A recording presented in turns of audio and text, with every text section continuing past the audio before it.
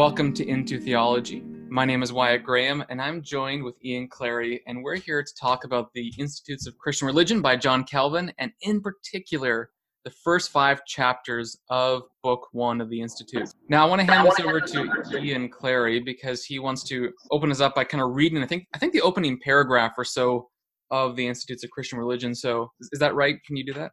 Yeah, I mean, you could say that this opening section of the Institutes is really worth the price of the book, right? It's become something of a Christian classic in and of itself, within a Christian classic. And so I thought, oh, what better approach to this whole kind of topic of knowing God, knowing ourselves, than to just read what Calvin has to say.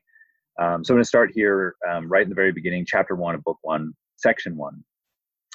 Calvin says, "Our wisdom, if it is to be thought genuine, consists almost entirely of 2 parts, the knowledge of God and the knowledge of ourselves. As these are closely connected, it is not easy to decide which comes first and gives rise to the other. To begin with, no one can assess himself without turning his thoughts towards the God in whom he lives and moves, because it is quite obvious that the gifts we possess cannot possibly spring from ourselves, and our very being is sustained by God alone. Further, the blessings which constantly spill over from heaven are like streams leading us to the fountain. Here again, the endless good which God exists in becomes more obvious beside our poverty.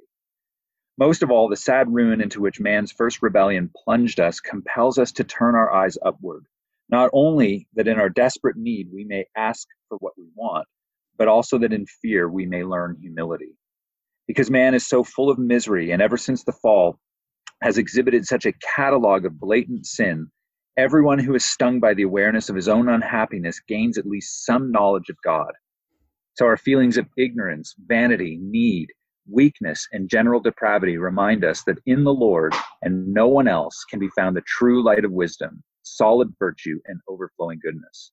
Our evil ways make us think of all the good things of God. We can never really seek him in earnest until we begin to despair of ourselves. Don't we all rely on our own strength when we're not aware of our real nature and are quite content with our own gifts, ignoring our misery? When we do come to ourselves, we are spurred on to seek God and are led by his hand to find him." And there's so much you could just say. We could spend, easily a whole podcast just on that opening section of the Institutes. And what I find remarkable about it is how deeply psychological Calvin is, in the sense that this is really a study of human nature in a way, that he has this profound ability to look into the human soul and just see really the way we think and the way we act in light of our knowledge of God. And we become so contented with ourselves, the gifts that God gives us, that we kind of feel like we don't need him. And what he's really saying here is that we really just need to kind of be constantly going back to who God is in order to really just finally understand and value ourselves.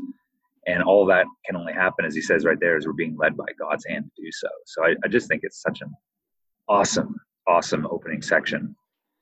Well, I think you're right. There's a ton of things we could talk about here. I had some ideas, and we can kind of work to the end, but maybe, and you've mentioned a couple times, talk about what do you think it means to be led to God? I mean, God leads us to him. In what way does Calvin see that happening? What are your thoughts?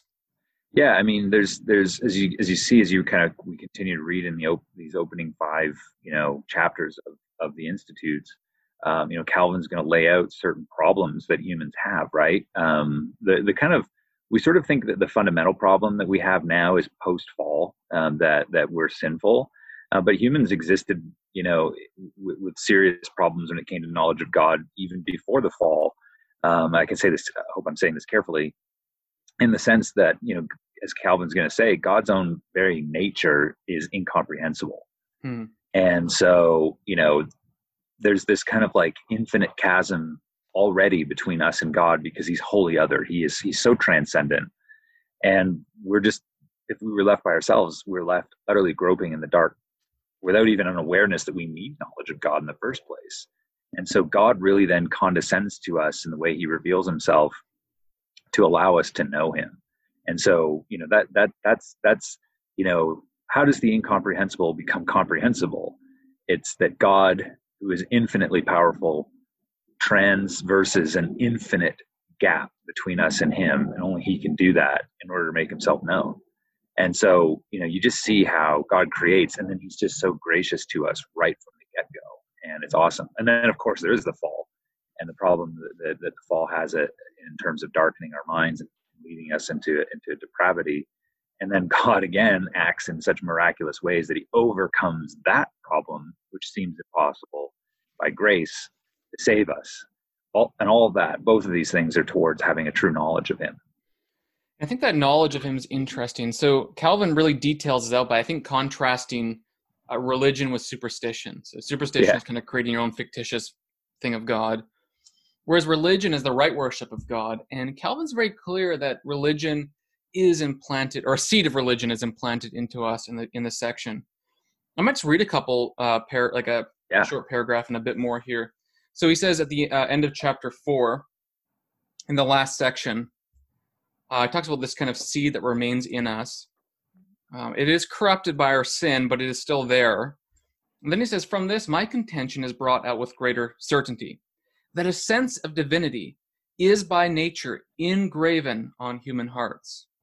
That idea, by the way, stays stable in the Reformed tradition, even in the Westminster Confession. This idea of light of nature, sense of divinity, the engravenness in the human hearts. That's a kind of probably the standard way of reading Romans 2 for the Reformers. There might be divergence, but it's pretty much there.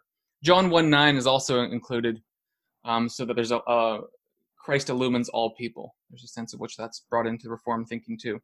John Calvin continues, for necessity forces from the reprobate themselves a confession of it, of the sense of divinity. In tranquil times, they wittily joke about God, indeed are fastidious and garrulous in belittling his power. If any occasion for despair presses upon them, it goads them to seek him and impels their perfunctory prayer. So fear of death then makes people realize that the God they're mocking is real, because they always know it. From this it is clear that they have not been utterly ignorant of God, but that they should have come forth sooner, but were held back by stubbornness. Then he continues, and this is kind of where I wanted to get to. This is chapter 5, section 1. The final goal, the ultimus goal of the blessed life, the beatific life, the beatae vitae.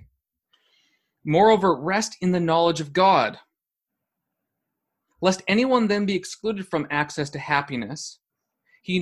God, not only sowed in men's minds that seed of religion of which we have spoken, but revealed himself and daily discloses himself in the whole workmanship of the universe. As a consequence, men cannot open their eyes without being compelled to see him. And then towards your point about his incomprehensibility, Calvin writes, indeed, his essence is incomprehensible. Hence, his divineness far escapes all human perception. Here he's using sensus. He's going to talk about the different senses later in terms of the soul, but here he's talking about the external bodily senses. Then he goes on and on, but I think it's useful to mention that because Calvin has a really strong view that God is drawing us to him, not merely through what is made, but because we have an implanted sense of divinity that necessarily tells us that God exists. And then he says, by illustration, you see it when people joke about God. Yeah. But really, when fear happens, they know what's up. Yeah.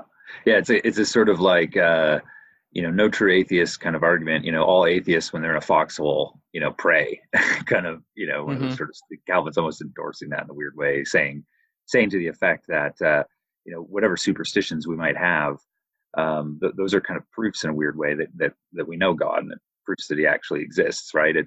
He does the same with idolatry. He's going to say things like, listen, we all create idols. He'll say later that the heart is a factory of idols.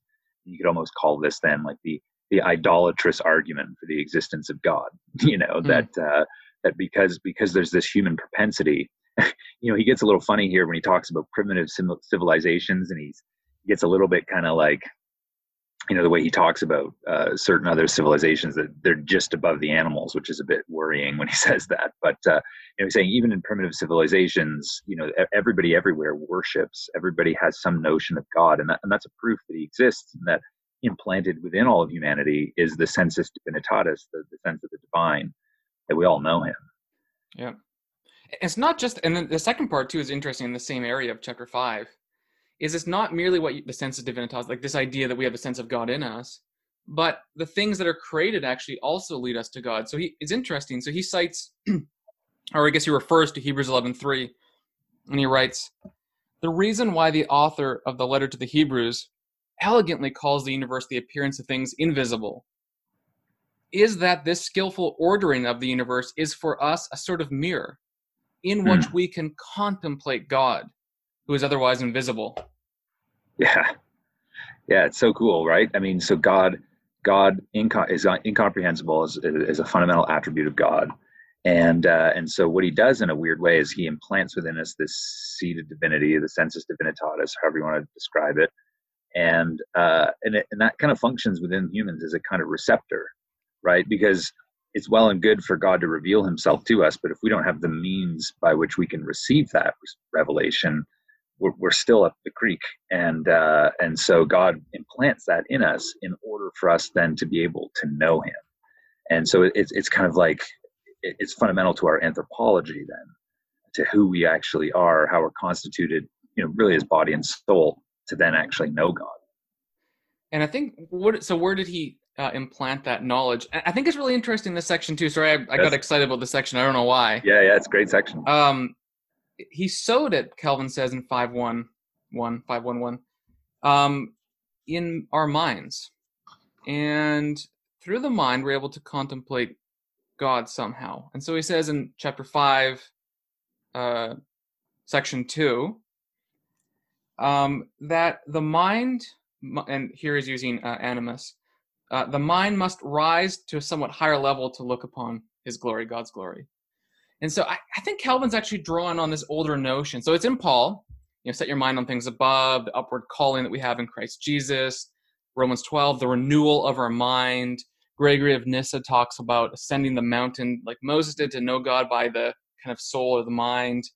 The Mind's Ascent to God is a famous book, I think, by Bonaventure. Yep.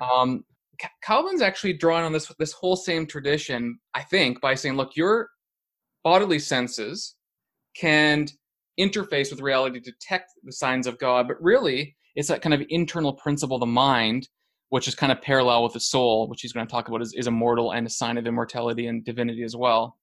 And it's really through that contemplation of God through the mind that we're able to kind of really discern his glory in creation, his glory in ourselves, outward and inward. It's like what a lot of people now are kind of going back and describing as a kind of Christian Platonism, right? They look at somebody like Hans Boersma or even our own fellow Canadian Craig Carter, talking about this whole kind of needing to recapture the kind of Christian Platonic tradition that Calvin is exemplar of, and this idea of being lifted above ourselves. He's going to use the language in these opening chapters of the Son. We kind of become very contented with ourselves, as we just sort of look around with a kind of like a horizontal view of things. But you know how it is, right? You look at a tree, you look at a house, whatever, and then you look up at the sun and you look back. Whoa, like everything's kind of like distorted from it. What we really need to do is to get a clear vision, is to look by the light of the sun, so we can actually see things as they really are, and without a distorted view. And to do that, we have to have this true knowledge of God in order to know everything else. No, I think that's really important. And it's interesting, Calvin does have a fascinating relationship with philosophy. So he will both quote it and have very strong things to say about it. He calls one author thought a pigsty at one point. And yet he's also very agreeable in other places with, so he'll disagree with Aristotle that the soul is connected to the body and I guess not immortal. I'm not sure if Aristotle actually held that, but that's what Calvin says. And then in other places, he'll agree with certain philosophers when they discern things rightly. So maybe this is a question I can ask you. I know you've thought a little bit about it. How do we figure out those two sides of Calvin, where you have someone without the Holy Spirit who can discern truth sometimes, who knows that God exists, who can see it from nature, who can look inside because God created us, and have a sense of divinity through that immortal soul that we possess? That's chapter 5, section 5. And yet they then suppress this truth because of sin, unless something really serious happens. So how do we balance those two tensions in terms of the epistemology of Calvin? Yeah, it's interesting the way you kind of phrase it right at the beginning there. Like, they don't have the Spirit in a sense that the Spirit doesn't indwell them, that they're not regenerated, and those kinds of things. But nevertheless, he's going to say in another writing that this is actually still a work of the Holy Spirit. If you read his comments, and I'm pulling this from a blog post actually from Paul Helm. He highlighted this comment that Calvin makes on Genesis 4:20, and it's probably worth reading to kind of work towards getting an answer at that. Right? He's going to say in this comment, "Let us then know that the sons of Cain." So thinking here about this kind of line that's going to come from Cain, and this is now in Genesis 4, where you get the very beginnings of civilization, and things are really bad. There's murder. Sorry, you can hear a helicopter behind me here. He says that that's right. That's Big Brother. That the sons of Cain, though deprived of the spirit of regeneration, were yet endued with gifts of no despicable kind. So he's going to say, look, these people that are going on, these artisans, they're crafting the earliest civilization. They don't have the spirit of regeneration, but nevertheless, they have gifts, and they're not despicable. Just as the experiences of all ages teaches us how widely the rays of divine light have shone on unbelieving nations for the benefit of the present life. And we see at the present time, and this is interesting, that the excellent gifts of the Spirit are diffused through the whole human race. So even though these people don't have the Spirit in terms of regeneration, they have him in that he is actually gifting them with everything that they're going to do to be able to build civilization. And Calvin's going to kind of give some particulars of what those gifts are. He says, moreover, liberal arts and sciences have descended to us from the heathen. Okay, so there's your Aristotles and Plato's and whomever else.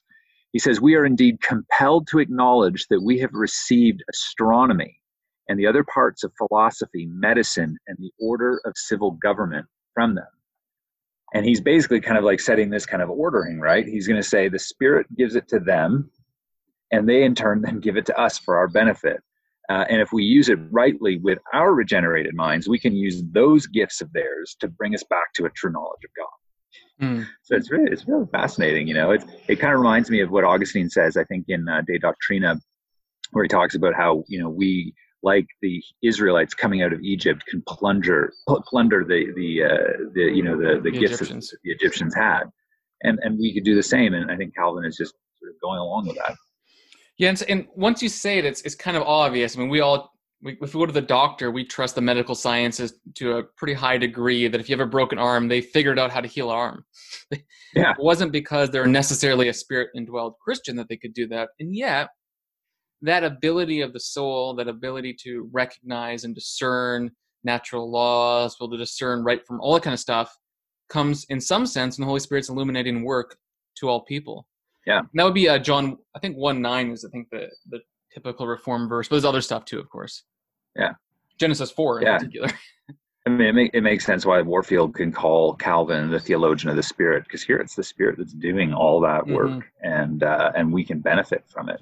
And that's why, and I'm not trying to like pick on people here, but I think within our Reformed tradition, we've sort of been influenced, whether we realize it or not, by the Bardian tradition, and then especially through the Van Tillian tradition of pressing this kind of antithesis between believers and unbelievers. And a lot of people will make an appeal to Calvin. And I think they're misunderstanding what he's saying. Like he's going to say that a lot of this stuff, he says in 5:14, creation lights up all these bright lamps to demonstrate the glory of the Creator to us, all in vain. And he's saying it's all in vain for ultimate reasons. Whatever this knowledge is that we have here, coming from pagans and whatever, that's not going to save us, right? That's the whole point of this opening chapter. He's going to set up two types of knowledge of God, right? And really the whole Institute is doing this. We call it the duplex cognitio domini, the twofold knowledge of God, where we have knowledge of God as Creator, which is what we're dealing with right now, and then he's going to jump into knowledge of God as Redeemer. Knowledge of God as Creator, that's true knowledge. Those are things that we need, but they're not sufficient to save us. And I think some of that kind of more presuppositional tradition will say, well, it's to no avail, so it's no good. But that's not what Calvin's saying. This stuff is useful. It's useful for us as Christians to take from them, and it's useful for them in ordering society and having a flourishing life as best they can. But Calvin is going to say it's really to no avail if you don't really get to know God. That's why he hammers on Epicureanism over and over and over in the Institutes, because they're just looking at things from this worldly perspective, no divine order, and you're just trying to live your best life in light of there being no God. And Calvin's like hammering on practical atheism in this section here, because he says like, it's not going to help ultimately speaking. Yeah, I think a lot of it too has to do with the way in which what we're thinking Calvin's doing. I think a lot of us think Calvin is doing this abstract, total of all knowledge described type of work. But even the title of his book and his explicit purpose is really meant to lead us to worship the true and living God. Yeah. I mean, the four books, God the Creator, Christ the Redeemer, Holy Spirit, I don't know, Lord and Giver of Life, whatever he calls it, and then the Church. Yeah. It's following after the Creed. Yeah. And it's a triune shaped book about right worship of God. So when he's talking about no avail, or when he's saying that the pagans don't get religion, he's not saying a body of beliefs. He means true worship. Mm-hmm. Because he actually makes a point in the first 5 chapters, I can't remember where exactly, and the second, that the distinguishing mark with Christians is that we have piety. Yep. That's what, so everyone has a seed of religion, but we have piety. Yeah, he says it right here. He says, by piety, I mean the blend of reverence and love to God, which realizing his blessings inspires. Yeah. Right. And so we see, right? We see the gifts that God's constantly giving us by the Spirit. The unbelievers don't see it, but they get the gifts too. And we have piety in the sense that it's this blending together of our reverence, worship, and our love, because we see that he has blessed us in this way. Yeah, and I think that's so important to realize. And then when we come back to Calvin, you see these strong statements. He's not making some antithesis between all knowledge of one group and all knowledge of another group. And pointedly, basically, I think every reformer, not Martin Luther, wrote works on natural law and natural knowledge and the benefits of it and the way in which we can integrate and help and think through it. Like there's really no exception to that rule. Yeah. Although even within the early Lutheran tradition, you have natural law thinking. Eric Hutchinson. Melanchthon. Yeah, Melanchthon, and then Eric Hutchinson did a book with the Acton Institute a year or so ago. Yeah, I can't remember. I have it, but the author's name is confusing, and I can't see it right now. Yeah, it's he wrote it on a work by Niels Hemmingsen.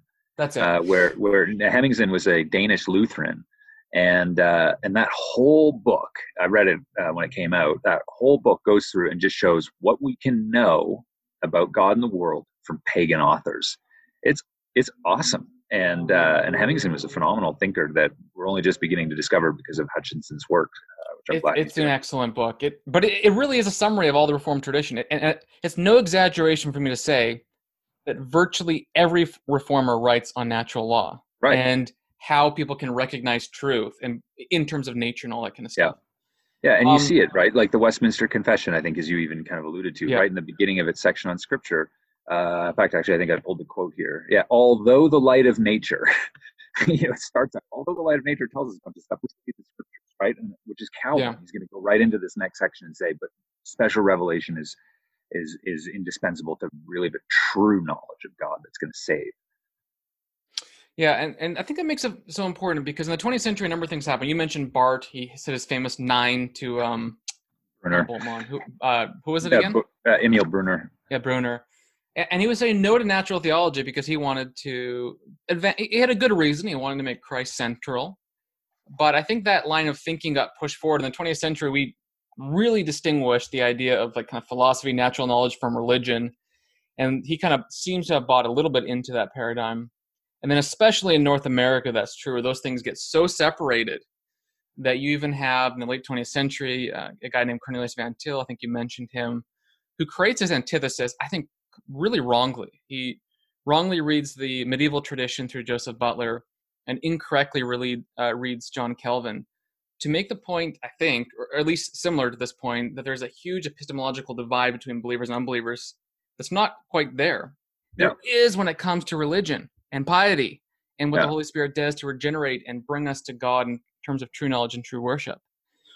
But we're able to trust unbelievers when it comes to science in many ways. We discern truth, of course. Medicine, if you're going to trust someone to take you on a boat ride across an ocean, you're going to trust they can navigate. There's tons of natural knowledge as good and true.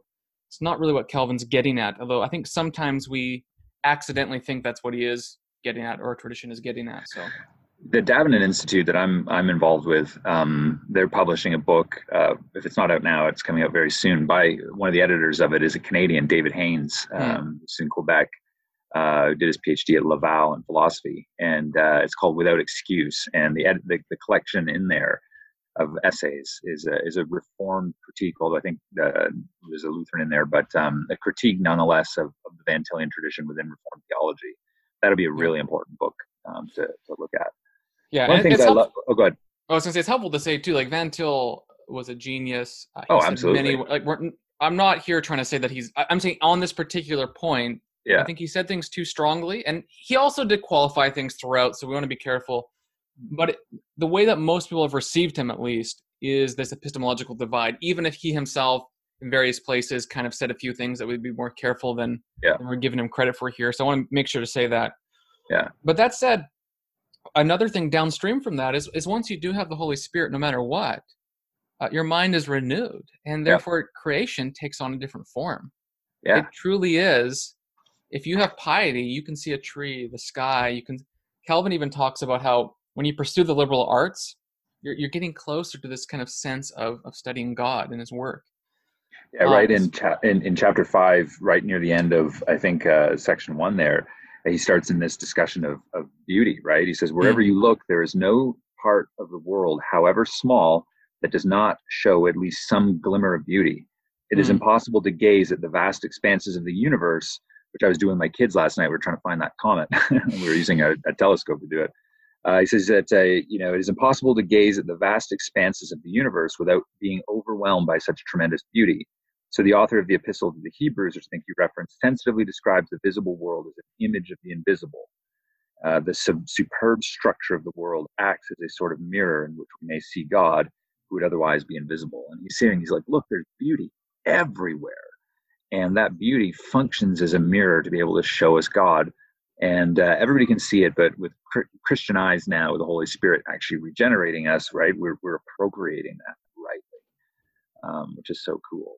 Yeah, and unbelievers ought to see that. They often can see that, but imperfectly due to lack of piety.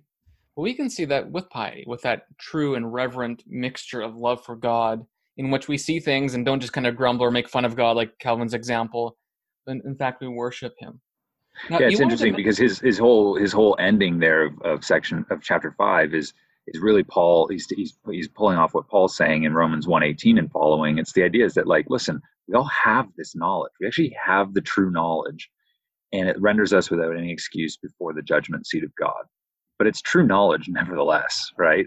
If it wasn't true knowledge that the unbeliever had, then they wouldn't actually be responsible for it.